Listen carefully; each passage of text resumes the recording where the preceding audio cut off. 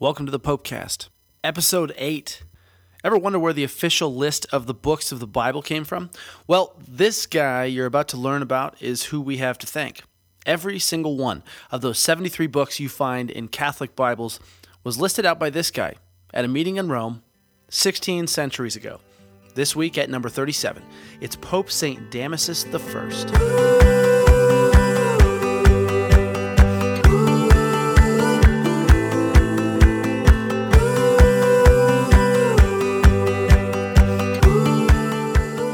Hey there, I'm Matt Sewell, and this is the podcast about popes for people who like history but aren't so crazy about dry, dusty history books. This podcast will be a periodic look into the lives of one of the 264 men who have held or are currently holding the office of the Vicar of Christ, the Bishop of Rome, the Pope of the Roman Catholic Church. So a little backstory. Damasus I was born around the year 304 in modern-day Spain, when it was still technically illegal to be a Christian. Other than that, and the fact that mom and dad were named Laurentia and Antonius, history gives us very little about Damasus for about the first 50 years of his life until he gets ordained a deacon under Pope Liberius. Liberius, as a quick side note, will make for a good later episode, as a matter of fact. He is the only one out of the first 49 popes of the church to not be a saint. Bummer. And he's one of the three popes commonly pointed to as quote-unquote examples of papal infallibility not being legitimate, having been accused of signing a document endorsing heresy while pope, but I digress. So Damasus, again, was just north of 50 years old when he followed Liberius into exile. He was the Archdeacon of Rome at the time, basically the chief deacon, and fortunately only was exiled for a short time. He got to return to Rome, where he helped govern the church in his predecessor's absence. A bit of trouble was brewing, though, since not everyone was a huge fan of Liberius. The emperor, was an Arian, essentially believing the heresy that Christ was just a man, and he installed a fellow heretic as anti-pope to rule after booting Liberius out. Damasus had earlier been a fan of Felix, the anti-pope, but actually could spot #fake news when he saw it. So he led the charge against the emperor's effort until Liberius returned. Now, Liberius died in 366 AD, and Damasus was elected by a large majority as the next successor of Peter. But the drama, it turned out, was just beginning. Some of the more crazed fans of Liberius rejected Damasus as the pope, and instead elected another man, make that 2 consecutive antipopes. This antipope, Ursinus, he tried to usurp the throne of Peter. When Ursinus' irregular consecration led to violence and bloodshed, in fact rioting, that claimed the lives of 130 people, thankfully the Roman Emperor Valentinian quickly grew sick of it and banished Ursinus and his followers from the city for good. After that, Damasus got to reign in relative peace, sitting in the chair of Peter for all of 18 years. He's well known for a few things in particular: squashing several heresies, being a big fan of the lives of the saints and asking for their intercession, and, most prominently, giving us both the canon of Scripture as we know it today, as well as the Latin text of the Bible that would go on to be used for over 1,000 years. So to start with the heresies, Damasus condemned 3 main ones, and 2 are a bit of a mouthful. Apollinarianism claimed that Jesus had a human body and soul, but no human rational mind. Second, Macedonianism denied that the Holy Spirit was a divine person. And then not to mention, Damasus continued the church's war against Arianism, which, as mentioned, was the incredibly widespread belief that Jesus was a mere man. Damasus was also a hero when it came to honoring the martyrs, both in asking for their intercession for the whole church and in making sure their tombs were well cared for. With Christianity finally legal, he continued the tradition of renovating and glorifying many of the tombs into shrines. One particular church, a small building known as a basilicula, was actually discovered in 1902, and it appears to have been the Pope's final resting place, alongside his mother and his sister. Then the third and most prominent thing Damasus is named for is his work with St. Jerome on producing the Latin version of the Bible, now known as the Vulgate Bible, as well as giving us the full canon of Scripture. So the canon was proclaimed by him at a synod in Rome, just a meeting of bishops, in 374. Then was affirmed again in Hippo in North Africa in 393, after Damasus' death. It's the very same list that Catholics still use to this day, over 1,600 years later. Granted, the vast majority of Christian churches use this canon already, but enough small variations existed that it became time for the church to put forth a list to make it official. So on to Damasus and St. Jerome.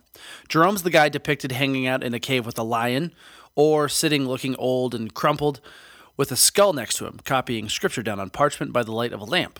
He's famously known for being a bit of a grouch, exemplified by his throwing up his hands in disagreement with a later pope, then moving away to live as a hermit for the rest of his days.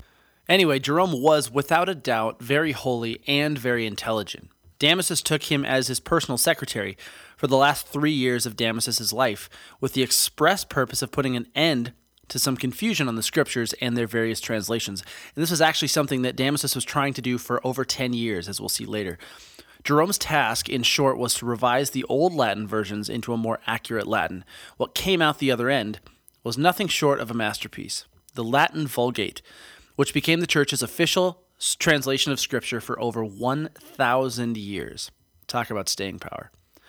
Jerome's service to Damasus is worth more than just the Bible, though. He's also key in our knowledge of how the early church viewed the papacy in part, especially in a time now when it's still viewed with skepticism in many corners, whether or not the early church saw the Bishop of Rome, what we know as the Pope, of course, as the head of the church on earth. For one, Jerome very much admired Damasus, writing about him after his death, saying, quote, "He had a fine talent for making verses and published many brief works in heroic meter. He died in the reign of the Emperor Theodosius at the age of almost 80, end quote. But it was a letter Jerome penned to his not-yet boss in 376 AD that should perk up our ears. Jerome wrote, quote, "Yet, though your greatness terrifies me, your kindness attracts me. From the priest, I demand the safekeeping of the victim, from the shepherd the protection due to the sheep. Away with all that is overweening. Let the state of Roman majesty withdraw. My words are spoken to the successor of the fisherman, to the disciple of the cross. As I follow no leader save Christ, so I communicate with none but your blessedness, that is, with the chair of Peter. For this, I know, is the rock on which the church is built. This is the house where alone the paschal lamb can be rightly eaten. This is the ark of Noah, and he who is not found in it shall perish when the flood prevails. But since by reason of my sins I have betaken myself to the desert, which lies between Syria and the uncivilized waste, I cannot, owing to the great distance between us, always ask of your sanctity the holy thing of the Lord. He that gathers not with you scatters. He that is not of Christ is of Antichrist." End quote. So Damasus died on December 11th, 384, the day on which we still celebrate his feast. And our quote this week is from an epitaph found on Damasus's tomb, which he, in fact, had written for himself. The quote goes like this: "He who walking on the sea could calm the bitter waves, who gives life to the dying seeds of the earth, he who was able to loose the mortal chains of death, and after 3 days' darkness could bring again to the upper world the brother for Sister Martha. He, I believe, will make Damasus rise again from the dust." End quote. So just think, every time you read Scripture, you can say a prayer of thanksgiving for the work of St. Damasus I, a man who's been gone from the earth almost 7 times as long as the USA has been a country. Good stuff. Well, anyway, that's it for this week.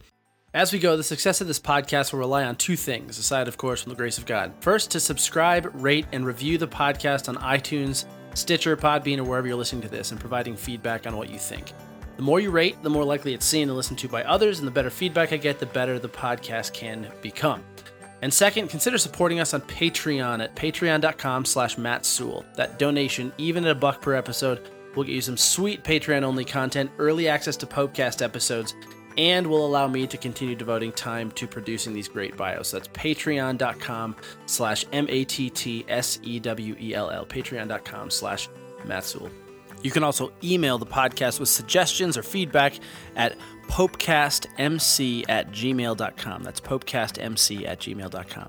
So as we exit this week, we ask, as we do every time the Popecast features a saintly pope, Pope St. Damasus I, pray for us.